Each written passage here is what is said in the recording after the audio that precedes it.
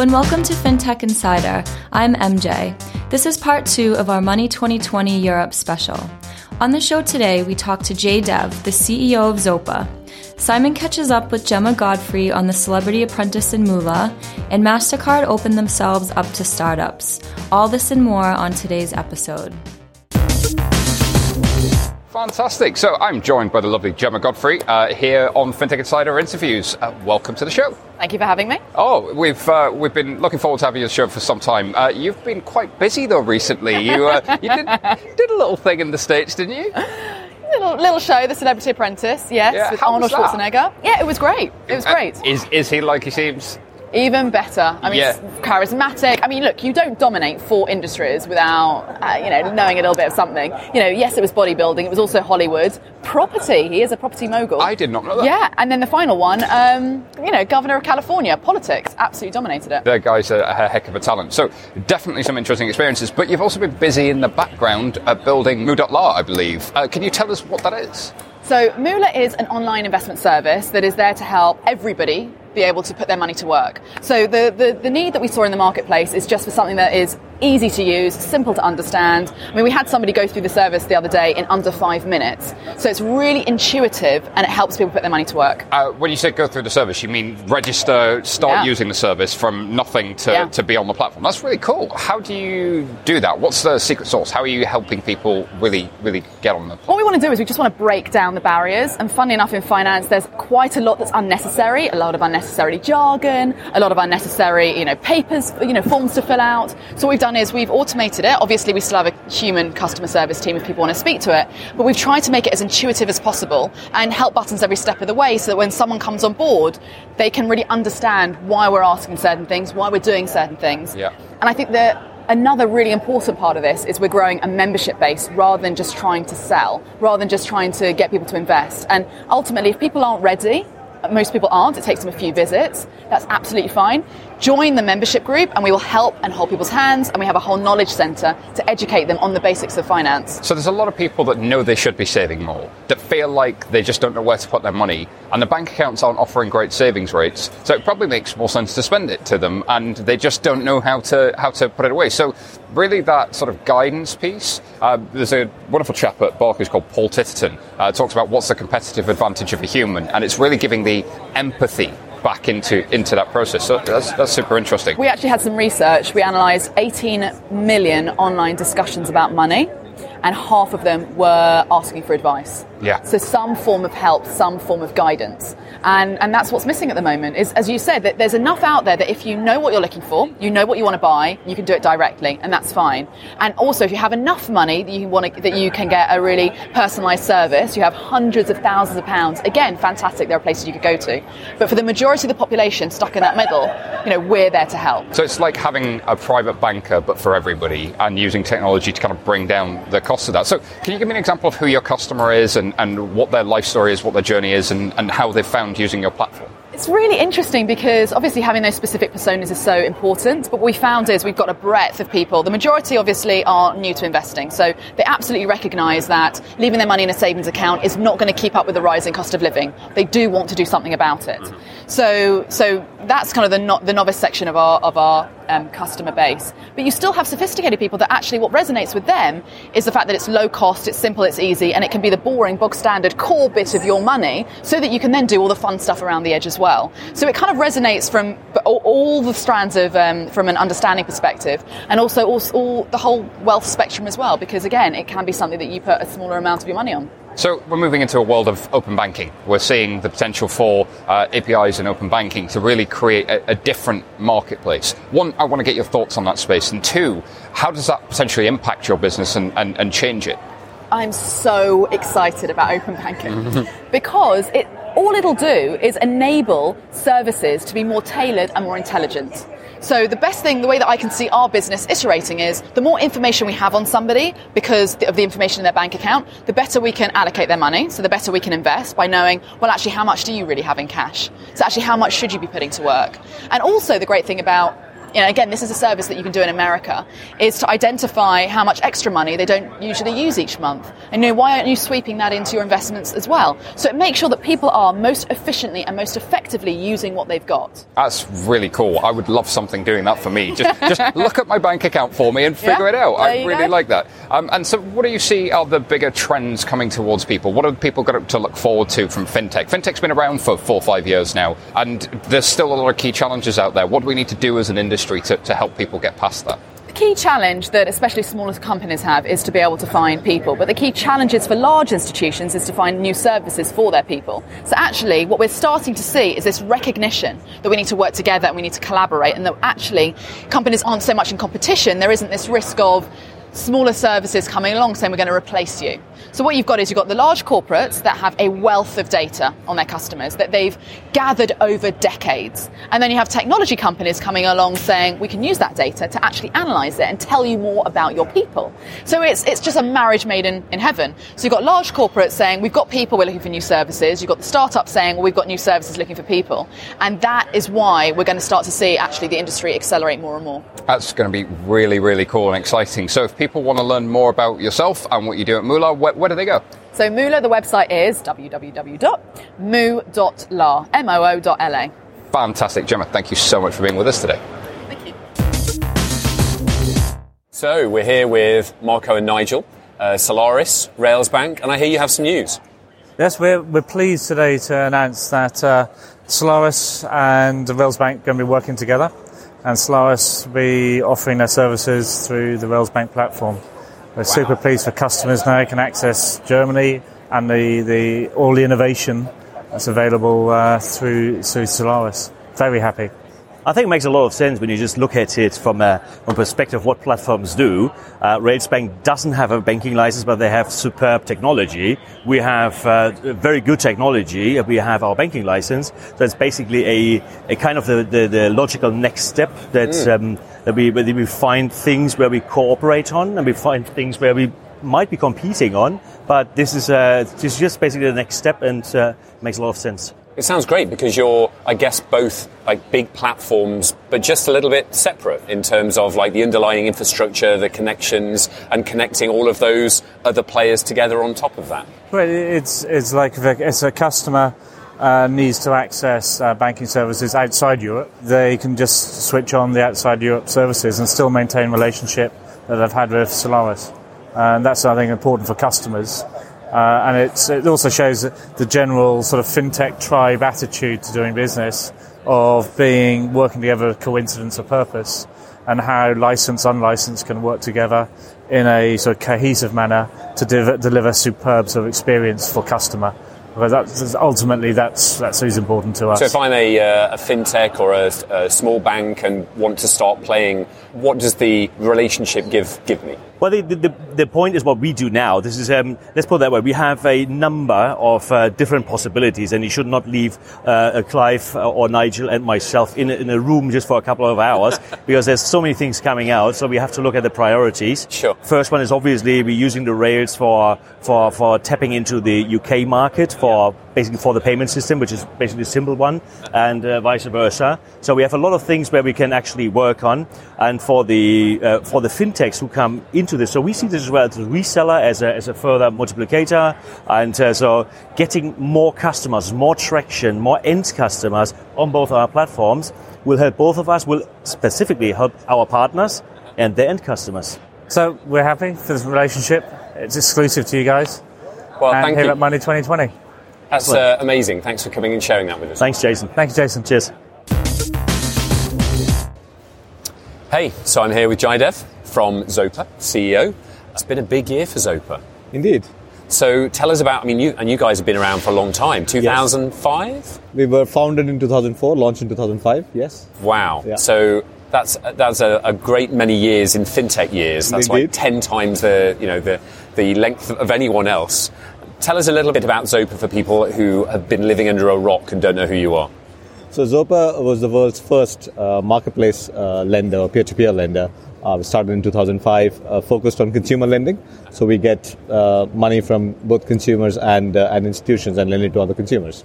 Our typical consumer that we are looking to lend to are UK consumers who have steady jobs. Think about them as nurses, policemen and policewomen, teachers, people who have steady income but need debt every now and then, typically to do a big spend. Cars is a big reason why people take loans from us.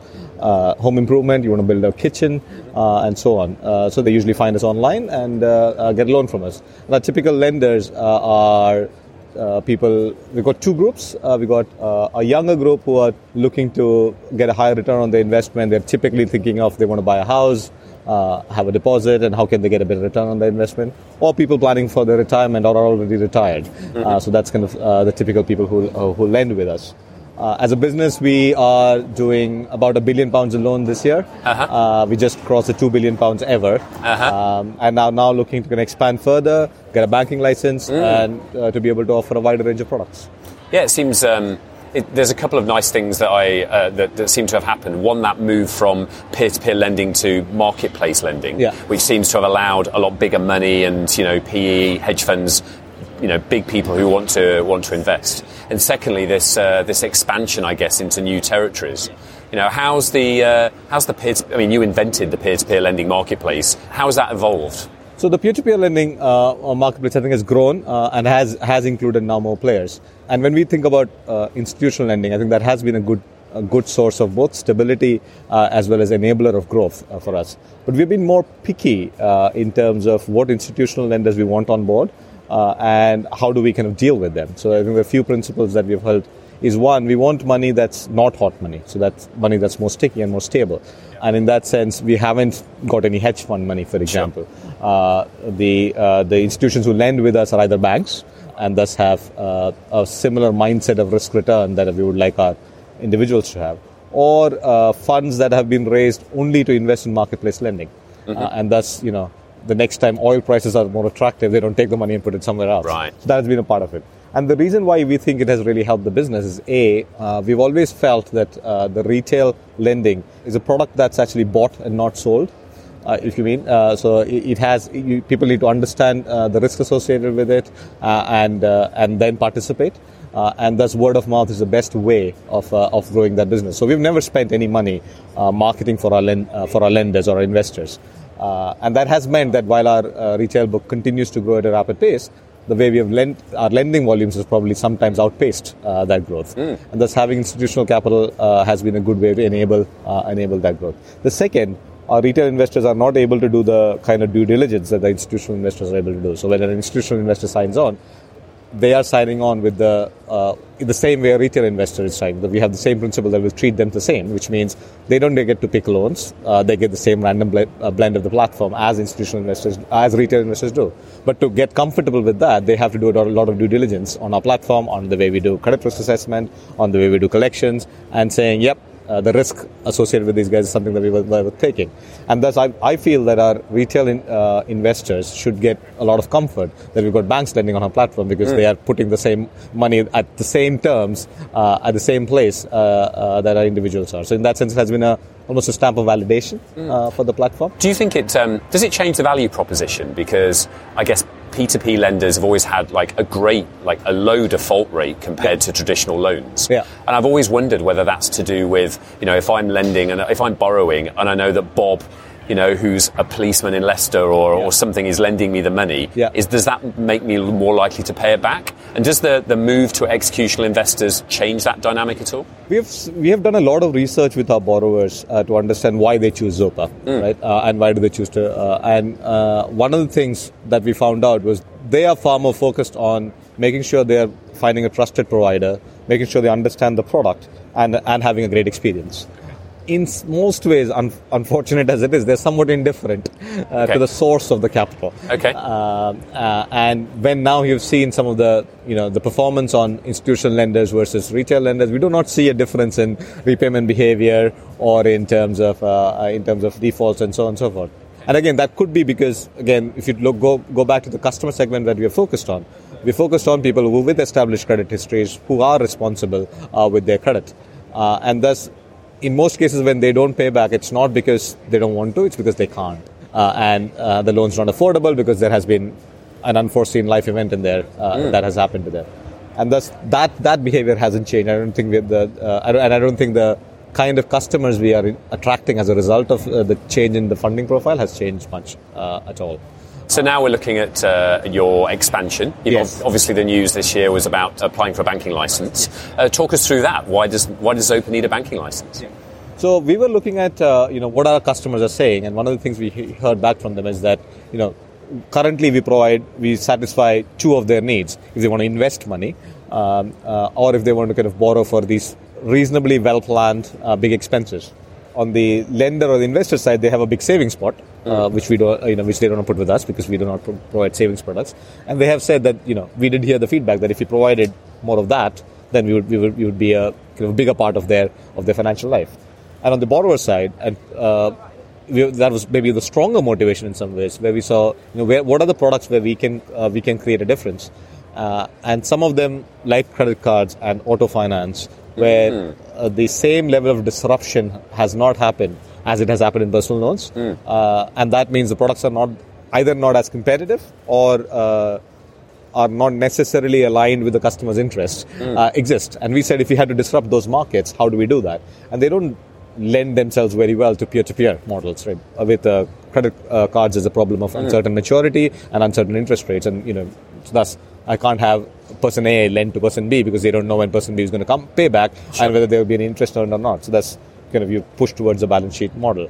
And when we went to the balance sheet model, again, we could have said we could get some institutional capital, but we felt expanding into a retail base is a better way of doing that, and thus the bank.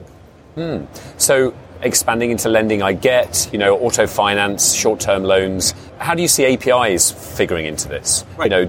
Yeah, I think we are incredibly excited by the open banking and and the potential it offers. And there is one which is more direct and almost short-term benefit that we can get as soon as the APIs are available in January, hopefully, of 2018, and some that will, I think, take a bit longer. So if I think of the shorter-term opportunity, it's about, I think we've always prided in our ability to offering a very seamless experience for our borrowers, and B, being at the forefront of credit risk assessment, so that we are making the right decisions, both from a borrower standpoint, making sure the loans are affordable to them, but also for the lenders to make sure that their money is safe.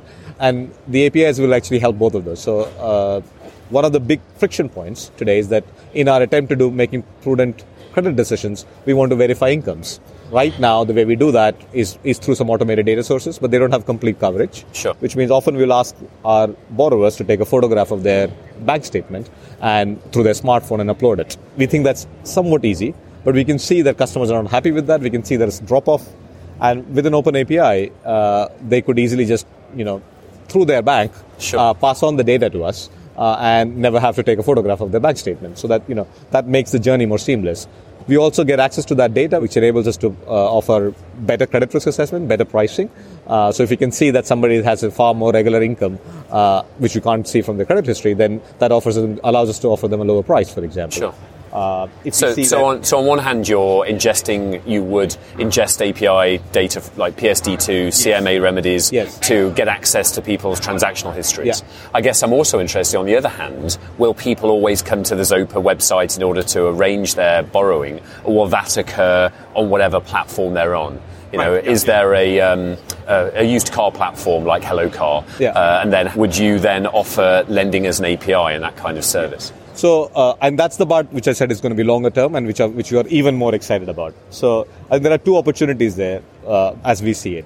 The one which is smaller but still incredibly big is this lending as a service or lending as an API, which is about being able to offer that on multiple platforms, but still getting all the data that we need to do. We fundamentally believe that the more the customer goes and searches, they will find that that we are a better option than many others in the market, and we are more likely to win. And we see that when somebody goes to Money Supermarket, we do much better than the traditional providers. And we were kind of the best personal loan provider for Money Supermarket last year. And so that's a trend that will continue, we think. And the more customers search and find the better deal, we think we are there to win. But I think what's even more exciting is that this allows us the opportunity to have a overall view of the customer's finances and be able to actually facilitate some of those transactions ourselves. Currently, often the current account is anchor around the neck of the customer because that's where their life is, and thus they're almost forced to go back to that current account provider, no matter how bad that service is. In a world where we have PSD2 and we can be a PISP, so to speak, where we can actually operate the current account on the behalf of the customer, we think we can offer far more insight, far more data, and give the customer better control over their financial life. So our vision in the long term is to be the best place for money for consumers, where we want to give them a holistic view of their financial life, provide some compelling products that can help them, but where we do not play, actually offer them the best alternatives that are out there in the market. So that's our vision, and that's what I think, that's the most exciting part of the open APIs. Well, that's a great vision, and I wish you luck, JDev. Thank you so much for joining us today. Thanks a lot.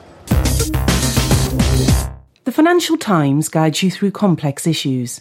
In divisive times, don't settle for black and white. When you need the full perspective, turn to ft.com. Become a subscriber today. Search for FT subscription. Critical mass. That's what turns the smallest ventures into life-changing forces. Reach critical mass by joining Temenos Open Marketplace for FinTechs, opening up access to 2,000 of the world's largest financial institutions. Don't just take our word for it. Temenos Marketplace has just won Reader's Choice Best Emerging Innovative Technology Product and Service at the 2016 Banking Technology Awards. Join Temenos now. We make the money go round. Let's be honest, most digital banking experiences just aren't that amazing. Learn how more than 180 banks worldwide, including Barclays, Deutsche Bank and BBVA, innovate faster with Strands as their trusted fintech partner. To find out more, visit strands.com today. Hey, so I'm here with Jack from Wirecard. How's it going? It's going really well, yeah. It's been 2 days, or the second day into what's been a busy couple of days. But yeah, really good show. So we're at Money20, which I guess is a hunting ground for you, given that you power or seem to power most of the debit card, fintechs on the scene at the moment. We've certainly got a lot of customers here, which is a lot of fun. We get to meet them, get to see them in an environment where actually we can have a good conversation, a good chat. But every year it's different. There are more fintechs coming out, and so there are, it's not just about seeing the people that you already know. There's something new happening all the time. It's been a lot of fun. So obviously I know you guys from Monzo, and also you work with Revolut and N26 previously, and a variety of clients. How did you get to that position? Because you're based in Berlin, right? We're in Munich, actually, just on the top side of Munich, east side of Munich. I think Wirecard's a bit of a technology company. Most technology companies evolve. Well, I guess they evolve or die. But ultimately, we evolved insofar as we acquired a banking license and we created a technology around a bank sort of 7 or 8 years ago. And that then kind of enabled us to be able to power the likes of N26. And I'd say number 26 was probably one of the first challenger banks that we really started to work with, and so we sort of shaped our services around that, and now we're working with many of them, but that was the journey really. And so how did that start? Someone came to you and said, we want to trade off your banking license, or were you offering products already that were somewhat close? Well, Wirecard at its heart has always been B2B to C. I mean, we're often in the discussion, and we always have been in the discussion when people are looking to build something. So when Number 26 were looking to kind of to get into this kind of neobank space, there weren't that many providers at that time that had a robust set of APIs. I guess we were probably one of the earlier companies to ride that API wave, and we rode it well. So there weren't a great deal of competitors out there at the time that could offer that. So we were quite uniquely placed. We're still uniquely placed, but maybe not so much as we were 6 years ago, I guess. Because I guess some people would see it as quite a risky proposition to empower new startups with a license that essentially is yours. I mean, I wish everybody that I spoke to fully understood that the fact is that we are providing that license, and that comes with an awful lot of not just fiscal regulatory responsibility, but we have to be very responsible in the way that we take that forward. Now we're very lucky that we operate 2 licenses with 2 very good regulators. We are BaFin regulated in Germany, but also we hold an EMI license out of the UK. The FCA is great at empowering new business models, but that doesn't absolve us of the responsibilities of administering them correctly, right? So if I was a new fintech coming to you to say, hey, I want to launch this new prepaid card or debit card kind of proposition, what's your advice, or how do I do that? It's a real balance, right? Because like anything, if you back 10 startups, you might find that one of them does really, really well. So you've got to be in the game enough, and so you've got to really kind of listen to the community and shape your services to fit their business model. But everything works as a consultative workshop. I'd love to say this is a commoditized business, but it really isn't.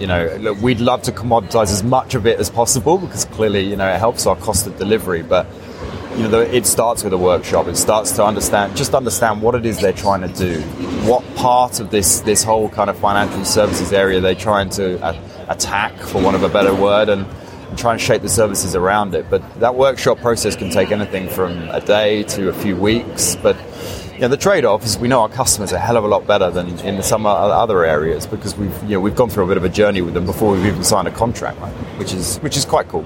So what are the biggest mistakes or misconceptions or sort of missteps, that people would make? I think one of the things I see repeated often is where you get people who are coming in who are trying to change the payment rails. There's nothing wrong with them. They work perfectly. That is not an area where we need innovation. What we need is better tonality with our customers. We need, better approaches to risk management. We need all of these things. What we don't need to do is to change the things that aren't broken. And I see a lot of startups who are looking to, or a lot of even established players who are looking to kind of create a different revenue stream by coming in and changing those kind of robust rails that we all know work perfectly well. So there seems to be a lot of innovation being pushed at the moment by MasterCard and Visa and other people coming through. Is there anything in the kind of card space that excites you in terms of new developments? Me, but look, I think MasterCard and Visa and absolutely American Express in certain markets as well have really kind of come to the party recently, but by necessity, right? Sure. You have to contain part of this commerce discussion as we move forward, and it'd be very easy to not be in that discussion without being there. So I think we've seen this ability via a tokenization approach recently, where you can start to do really interesting things with cards on file. You can start to kind of blur the lines between where transactions happen, where they don't, and where you can kind of apply data insights to that. Now, a lot of that has been driven by this principle that I'm not continually having to store details or add them in. And those tokenization approaches have been heavily mandated by Visa and MasterCard. In fact, they've taken them over in some respects, which you could look at. You could look at that both ways, right? And I'm an agnostic person, so I don't have an overriding opinion, but I don't look at it as stifling. I look at it as just creating a structure for these innovations to happen. And so they're part of the conversation now, and I think that's probably one of the interesting things we're seeing at the moment. I guess, we've got those schemes as the base platform rails. Yeah. Wirecard could be argued to be one of the original sort of bank as a platform players. Absolutely, bank as a service, certainly, yeah. And I guess we're seeing, new players come in terms of, Solaris in Berlin, or Railsbank, and a variety of players. How do you see that market, or are there various strata that people are playing in? Where are you? Yeah, So I think there's a couple of things. I mean, the fact that you mentioned two very notable companies there that are coming in. Well, first of all, they're legitimizing our business, which is great. And nobody is shy of competition in that respect. And again, they are API-driven businesses like we are. And I think what you're seeing is you're starting to see an area where, and Solaris is probably a good example, where they're very good at attracting a very, very subset of customers. Now, where we have transitioned from that space into the scenario where actually we're your growth partner. When you want to move forward and really scale this business, we're the partner at that point. So I think we're all kind of finding our little niches, and actually, we don't. I know it's a real cliched thing to say, but we really don't see other companies like that as competitors, because we're also working with them. We're also collaborating, and the space is incredibly collaborative at the moment. This fintech space, more so than anywhere else that I've or in any other kind of area of pay tech or whatever. So I think we're all finding our little niche, and there's a lot of business around there to go around. You just got to work out how to service it well, right? And so you're predominantly focused in Europe, or are you looking broader? Not at all. I mean, so Wirecard in its kind of in its makeup has acquired a lot of assets around the world over the last sort of 5 or 6 years. A big growth area is Asia for us, where we have a number of centres. We're centred in Singapore, Hong Kong, a number of other markets in the region. We just made a big acquisition in India that enables us to launch through that. Yep. And having built out that Eastern proposition, like anybody else, we've looked west now. We made a recent prepaid portfolio acquisition from Citibank that has built up that kind of area. So that, you know, we'll be looking to kind of create those hubs and spokes around so that we can try and fully crack that global player piece, which I don't think anybody's fully cracked yet, but we're going to give it a good shot. And is that the vision for Wirecard? Like, is there a picture for where you guys want to be in a few years? I think for me it's 6 words, easily repeatable for people like I can remember them. It's global acquiring, it's global issuing, and it's global banking, which fits so super nicely with the whole, you know, if you look at it from Europe, PSD2, you can almost distill it down to that message anyway, right? That's this interoperability, and that's what we're trying to do globally. That's great. Jack, thanks for joining us. Pleasure. Thank you very much. Fantastic. So we're here at Money 2020 with Amy Neal from MasterCard. Amy, thank you for being on the show. How are you? I'm very well, thank you. How are you? Good. Can you tell us a little bit about what you do at MasterCard? So I head up MasterCard's global startup engagement program.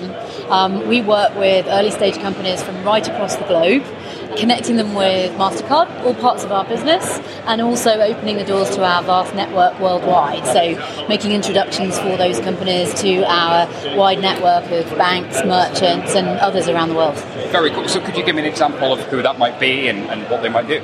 From a startup point of view, so we're really excited that today at Money 2020 we've just announced the 6 new startups that will be joining the next wave of the programme. And they're all here with us actually today, as well as a bunch of our portfolio companies as well. So it's a very busy day. But in terms of, you know, a good example of companies that we're working with, one that I think is super interesting, super exciting, is an Indian startup called ToneTag, who are working in the space of contactless payments. But what they've done is they've developed a new technology that enables sound-based contactless payments instead of NFC. They have a little acceptance pod that could be deployed anywhere in the world, even with no Wi-Fi, to enable contactless payments to be taken. And they also integrate with existing point-of-sale terminals without any need to replace the existing hardware that exists with this new technology. So really exciting company that we found in the middle of India that we brought all the way over to Copenhagen. Fantastic story. And so if I'm a startup and I want to get involved in future programs, I want to speak to MasterCard, like how do I do that and what are the benefits? Well, we have a website, www.startpath.com, which talks about everything that we do through the program, but it's also the place that startups can apply. We're a global team, so myself and my colleagues work right across the world, connecting with startups all the time, connecting in with our network of VCs, accelerators, etc., to find out where there are startups that are doing really interesting stuff. We take a particular focus on companies that have already raised some capital. So for us, it's really interesting when a company has taken on a significant seed round or a Series A, has a product in market, but is thinking about how they scale internationally. So that's our real sweet spot. And then we invite a selected number of companies to join us over a 6-month period. We create a bespoke plan for each of the companies that comes into the program. So we try to solve specific challenges that each individual startup is facing by connecting them with our business and our ecosystem. In the last round, we had about 500 applications for the program. We selected 6, so we're highly selective when it comes to the startups that we engage with. But we're really broader than payments, so we're interested in companies that are covering anything that sort of touches commerce, payments, and retail banking, fintech. Fantastic. So, Amy, thank you very much for being on the show with us today. Thank you. So I'm with Pranay from Enterprise Bot. Thank you so much for stopping by. You guys are doing some really cool things. Can you tell us a bit more about what you guys are up to? Sure. The idea is that in today's world, we want everything to be instant. We want our banking to be instant. We want to be able to transfer instantly. But think about the last time you actually got an instant answer from customer service. And that's kind of what we're trying to solve. Just imagine instead of having to hear those beautiful words that your call is really important to us, you could actually get an instant answer in under 3.5 seconds. So we're using artificial intelligence to kind of automate the entire customer service industry. Okay. And how'd you come up with the idea? So it started with something a lot weirder. One of my co-founders actually was like, you're not really social on WhatsApp, etc. Why don't you just make a bot to kind of automate yourself? It kind of grew from there, and then we actually went into how exactly can we really get business value, how can we really expand this into something that's really meaningful. And we saw that customer service, especially in insurance and banking, was completely broken. And there was huge amount of savings and also customer satisfaction that we could bring. Okay. And who are you working with at the moment? Are any banks using your solution? So we are in pilot stage with Rabobank, 6 payment services, Afterpay, and a few that are under NDA as well, in Switzerland, UK, right now in New York, and soon in Canada as well. Great, that's fantastic. And you guys were part of the startup pitch as well? Yes, we were, and we are very happy to announce that we'll be presenting on the main stage tomorrow. Amazing, that's fantastic. So with the bot, is it just customer facing, or do banks use it for any sort of internal communication, or? So we started off seeing the customer as the main people that would actually use the bot, but the more we've actually worked with our customers, in HR, in IT, there are so many places where you could actually use something that could give you that quick answer. And we're just seeing the entire space just grow like instantly. Yeah, great. So I mean, what stands out about your solution compared to anyone else, or? So there's a reason why we chose fintech, which was how do we kind of, create a solution that's not there in the market. We wanted a system that's secure, already has actually the AI built in, because now today most of the platforms that you're just getting the platform, and then you kind of need to go in, spend like years almost. So most of the larger players like IBM, etc., when you actually go to them, you're taking about 1.5 years to actually go live. Our fastest go live is 3 weeks. So with 6 payment services, we actually worked and went right from start, inception of the idea, to actually putting a product that could be tested by their consumers in 3 weeks. Fantastic. Sounds really exciting. Well, thanks so much. Good luck tomorrow. Thank you so much. Cheers. That's it.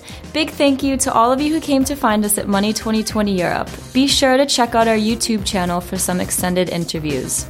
If you like the show, please drop us a review on iTunes and make sure you subscribe for more episodes. Cheers for listening.